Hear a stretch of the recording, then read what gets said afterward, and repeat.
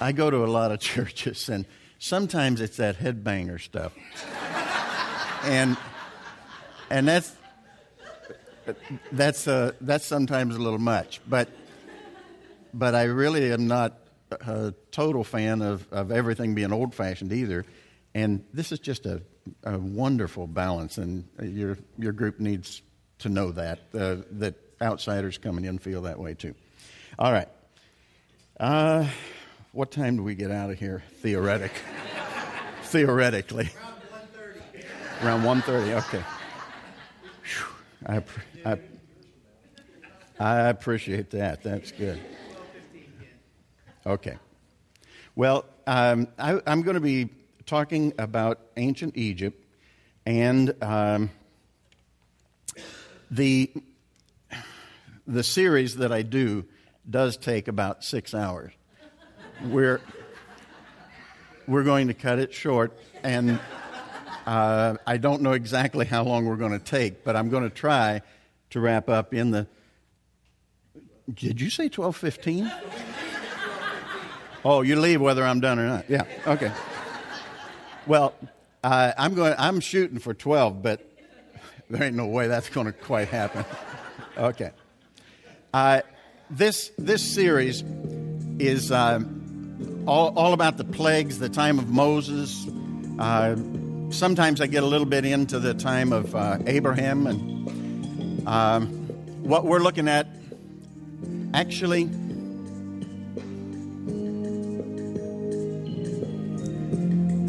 I hate this. Did you see the degrees after my name? Okay. Whew. I really worry about people seeing that, because if you don't have degrees after your name, you're really not supposed to talk about stuff like this. So the degree was BTH and DTH. That would be Bachelor of Theology and Doctor of Theology.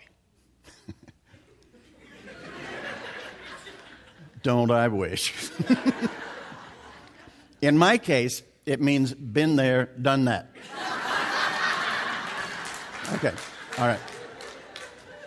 But anyway, this series was my effort toward a master's degree that I still haven't finished. And when I get a little older, I'll start working on it again. But anyway, I was working on the creation stuff. And what happened was I was reading about the Egyptian civilization starting as early as maybe 9,000 BC, which would be about 11,000 years ago. Just incredible dates on it that wouldn't fit what I was finding in the creation series. So I went to Egypt a couple times with the idea of studying up on ancient Egypt. And I ran into things that just fascinated me, and so I spent quite a bit of time just working on Egypt, apart from the creation series. And that's what this is about here today. We're going to be looking at the sign of the serpent. We will not be able to get to them, but I want to tell you just a touch about the plagues. The plagues were the Nile River, the frogs, the gnats, the flies, the disease of the livestock, the boils, the hail, rain, thunder, locusts, darkness, and the death of the firstborn. These are the 10 plagues. And the thing I was running into that many scholars had all these ideas as to what those plagues were about. And every scholar I read was saying some different god, that this plague was addressed to this god or this god or this god. And sometimes that god would be on the first plague or on the last plague, or on, they were not the last one, but maybe 7 or 8. Anyway, it was more confusing than it was helpful. And what I come to find out that just fit perfectly, and the professors grading my papers agreed, was that these plagues were not addressed to an individual god or even 2 or 3 gods of some sort. They were addressed to categories of gods. In every temple in Egypt, ancient Egypt, they had 8 categories of gods that were represented. Those were the gods that are represented in the first 8 plagues here. I'm going to show you just a little bit. The sign of the serpent actually was to all of the gods, because every god, whether it was a good one or a bad one, had a judgment form. And when any of these gods took on a judgment form, they became a serpent, which was a Uraeus cobra, a certain kind of a cobra. So the sign of the serpent was intended to address all of the gods of Egypt. Then when you go into the plagues themselves, the Nile River turning to blood had the representation for the creation gods. And all of the ancient Egyptian priests would convince people that the Nile River was actually the lifeblood of all creation, that it was the lifeblood. And they would do on a monthly basis, they would take water from the Nile River into the temple, and then before the people, they would turn that water into blood. And that convinced people that, yeah, it's really blood. Of course, it really messed them up when God made it blood. They weren't looking for that. But anyway, the second plague was the plague of the frogs, and that had to do with benevolence and fertility. And there's a whole lot to tell you about the frogs, but it's a specific category of gods. And then plague number 3 of the gnats. And in fact, this could have been lice, it could have been mosquitoes, it could have been all of those and others, because the likelihood, the word in the Hebrew means pesky, biting insects. So it could be any of those or more.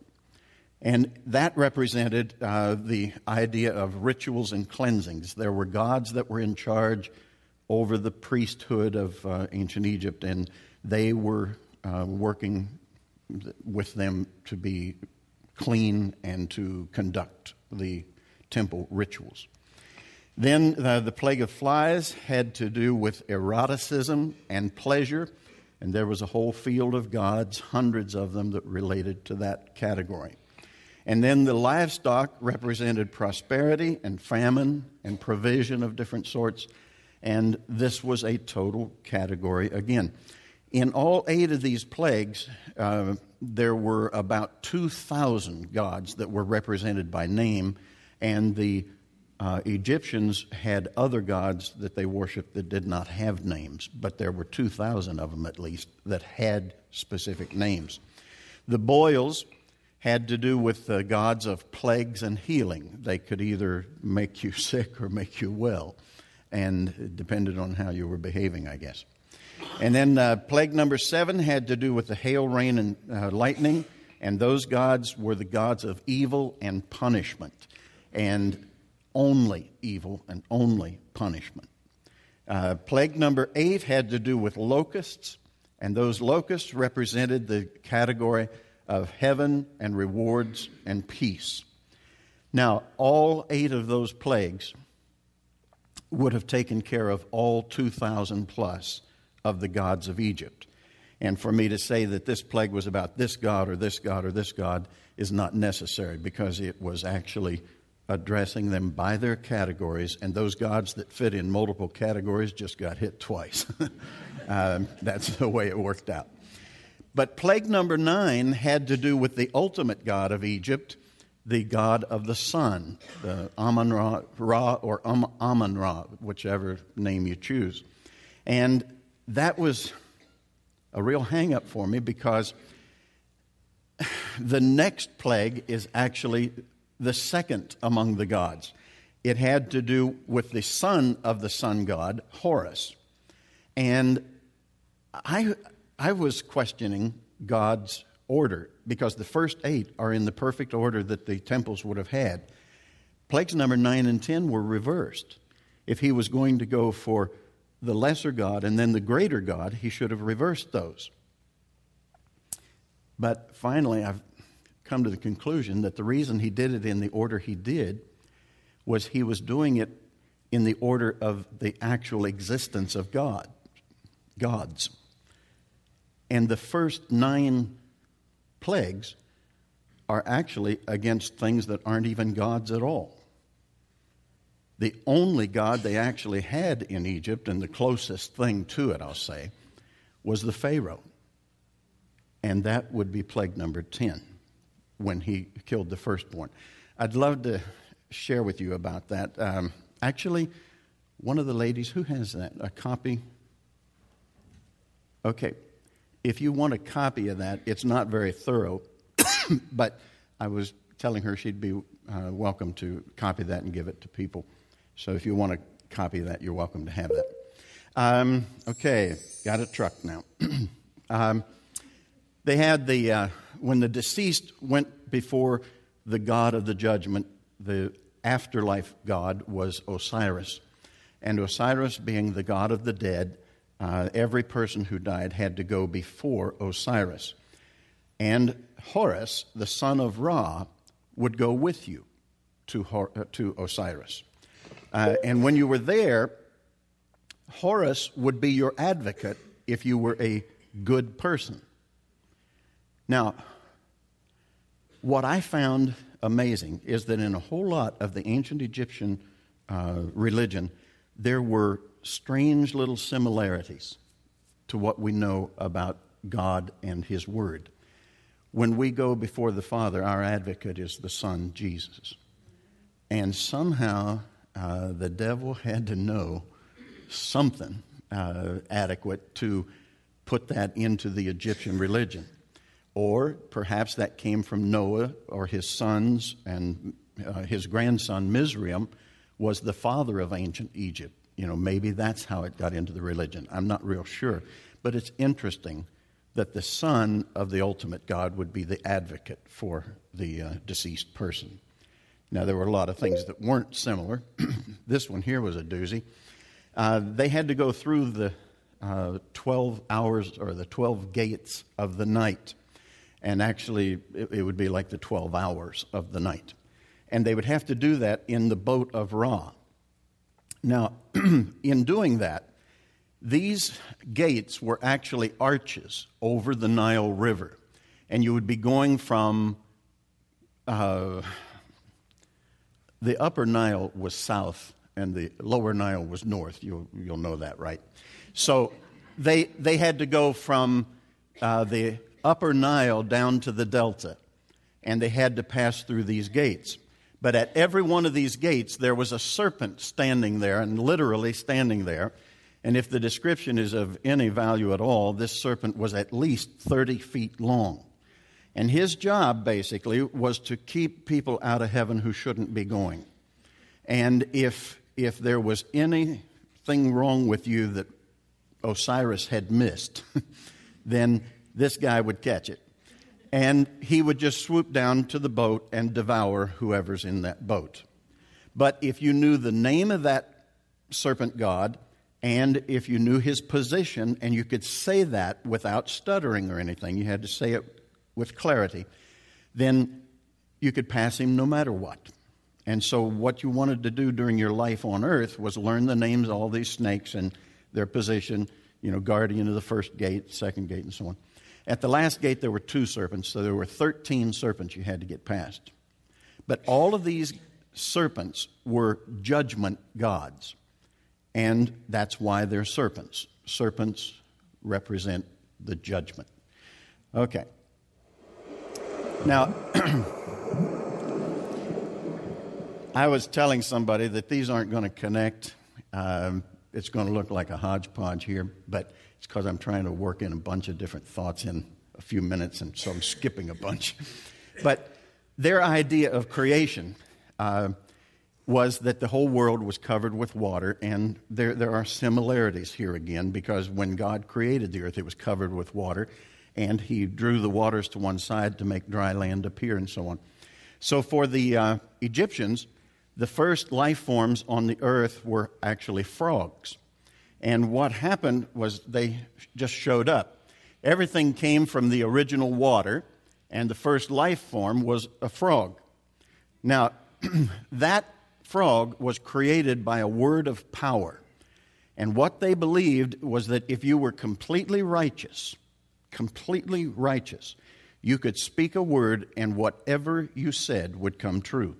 You could make it happen that way.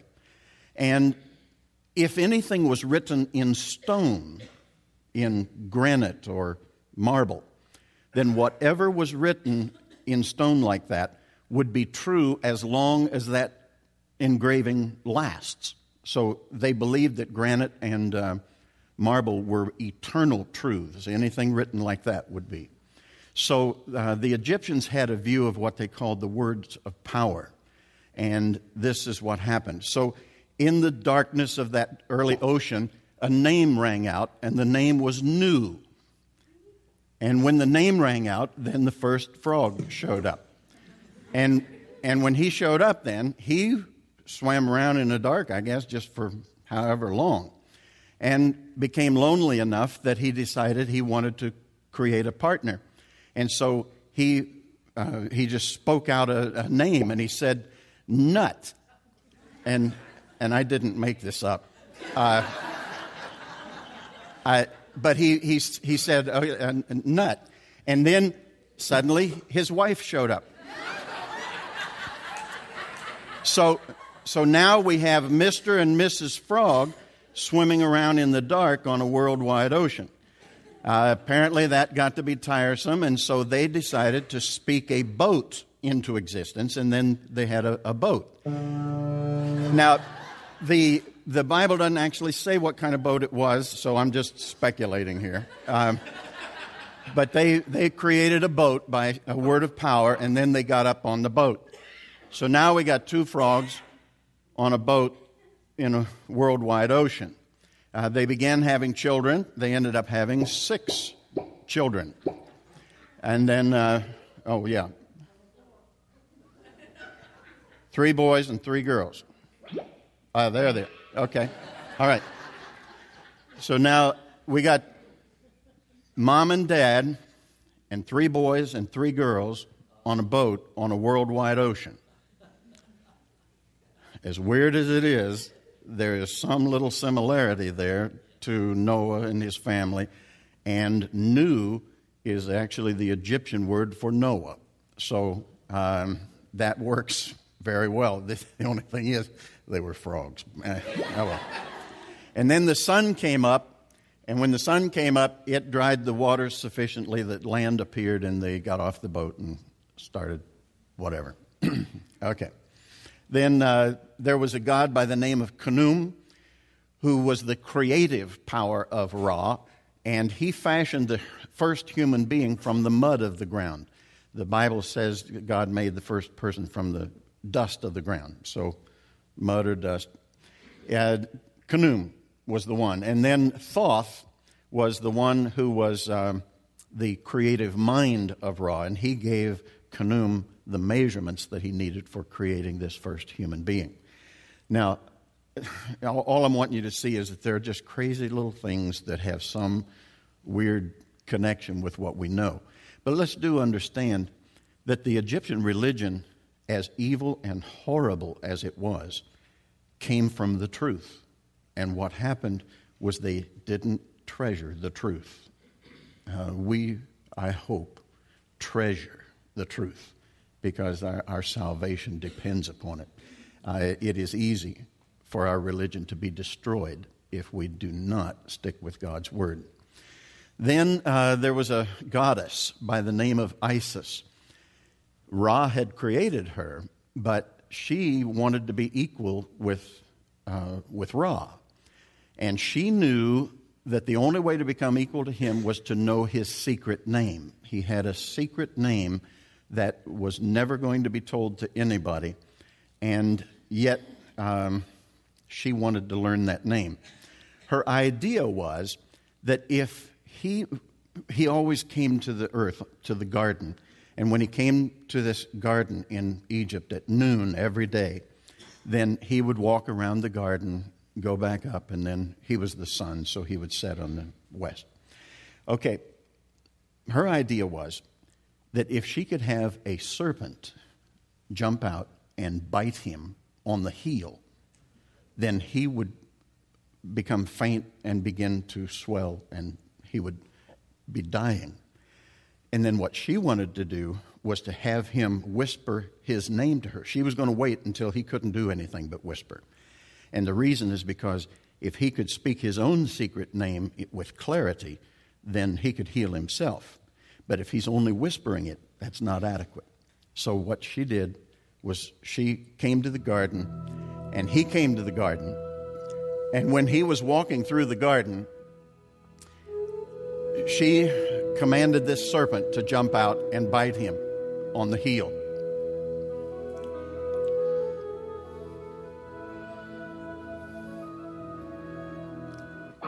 And he'll get around to it soon. Okay. But when that happened, he then whispered the name so that she could speak it with clarity. And then that ended up healing Ra, and he went back to his position, and she became the queen of heaven and earth and the afterlife. So she was on a broader scale in a way than even Ra was. I'm not going to take time with that. Now, when we look at this sign of the serpent, let's keep in mind that the serpent represents judgment and judgment gods. So when Aaron and Moses went into the Pharaoh, Aaron threw his staff down in front of the Pharaoh and his officials, and it became a snake. All right? I can tell you what kind of snake it became. It had to be a Uraeus cobra. It needed to be the judgment form, and that's what I think it was. Pharaoh then summoned his wise men and sorcerers, and the Egyptian magicians also did the same thing by their secret arts. And each one threw down his staff, and it became a snake. But Aaron's staff swallowed up their staffs. Now, all of this is much more huge than just the reading. Because when the staff of Aaron, actually Moses' staff, turned into a serpent, the Pharaoh had to have been taken back. Who's in charge of judgment anyway? Not this God that we know nothing about. It's the gods of Egypt. And here, this guy's coming in and doing that. So the Pharaoh basically just said, well, that ain't nothing. My magicians can do that.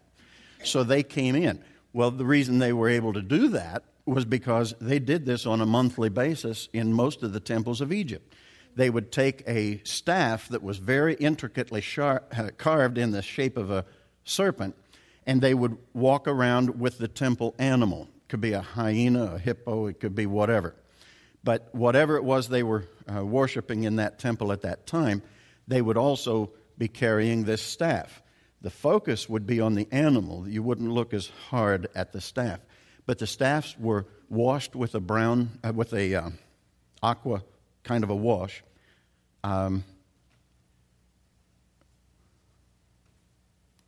Aqua is the color, I think. There's somebody uses a different word for it, but it's sort of a watery color. Anyway, the staff would be going around the temple. The people came into the temple, and there were pillars on both sides and across the back. The people had to stay outside the pillars. They were not allowed in the central area of it. So they would walk around by the pillars, and the people could see things, and they could reach out and touch the temple animal and stuff like that. When they came back around, the priest would go back behind the altar, and he would switch that wooden staff for a live cobra. But the live cobra was also washed with this aqua kind of a look, and was made to be shinier than normal. It was adequate. So then when he took a hold of it, he got it behind the jaws, and the cobra would go into what is called a state of catalepsy, where they would be sort of semi-conscious, but they wouldn't be able to move, and they might, for the most part, be very stiff, could be. But anyway, he would then walk out to the center of the temple and hold it up and say this and that and the other, and look like he had his staff still. But when he threw it down, it turned into a snake that was wriggling around, and the people were very impressed, because anyone who has power over the judgment gods is someone to fear. That priest would be very, very revered. And so when they went in before Pharaoh, they were coming in very carefully, I'll tell you, because you don't want to wake them up before it's time. And so when they come in, they would be coming over, and then they would drop it, and it would begin to wriggle around. The problem was that the staff of Aaron went about and ate up all of the staffs of the Pharaoh, or of the gods of Egypt. Now, how many magicians do you think came in there? My best guess is that it was 8. Because I just imagine that they were representing every one of those categories. And what ended up happening was the serpent of Moses ended up judging all of the gods of Egypt in one fell swoop there. And in doing so, the Pharaoh was hit with a very hard decision. You see, the thing is, the Pharaoh is supposed to be the religious leader. He's the God on earth and stuff like that. Well, if that's the case, then he needs to be sincere about his religion. And what God was actually saying was, if you believe your own religion, forget me. If you believe your own religion, you're going to let the Hebrews go. And what God established was that the Pharaoh was not even sincere in his own religion because he wouldn't let them go. That was an awesome moment. You see, God knew that the Pharaoh was evil, and he knew everything he was going to go through with all these plagues and all. But God gave the Pharaoh an opportunity to be a sincere, honest person. He missed it, but he gave him that opportunity. Do you realize God does that with every evil person on earth? He gives us opportunity. There will be some calling along the way where we can show that we are for real. And God can bless it and use it and move us toward Jesus through that. And Pharaoh just was not going to let that happen. Let me, I'm going to be as quick as I can. I see I already missed it. When they were in the wilderness, the Lord said, "What is that you have in your hand?"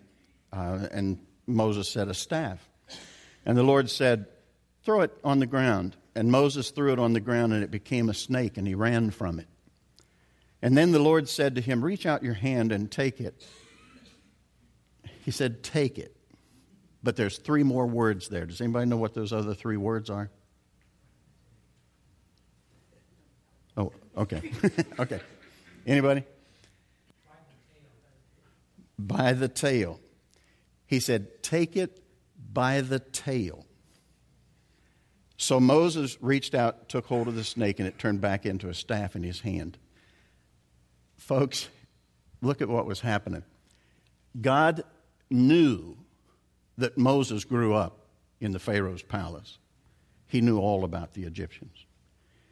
If God just told him to pick that thing up, he would know how to do it. But what he told him to do was to pick it up in a way that meant certain death. And it's pretty awesome that Moses did what he did.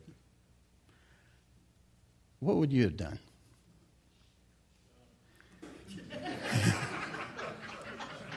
Yeah. You know, if I knew that this was God talking, I have to think that I would have picked it up and even risked death to do it. But something we have to know is that God is never going to give us a command that wouldn't be for our benefit. There is a reason that is adequate. And for all of the young people that I've talked with over the years, the one thing I just try to keep impressing upon them is that God has given us every sort of instruction in the book. And every one of those instructions is for our benefit here and there. And we would do well, even if it doesn't make sense, to know that God cares enough to give us the instructions we need to come to Him. We just need to believe it and do it. God bless you and thank you.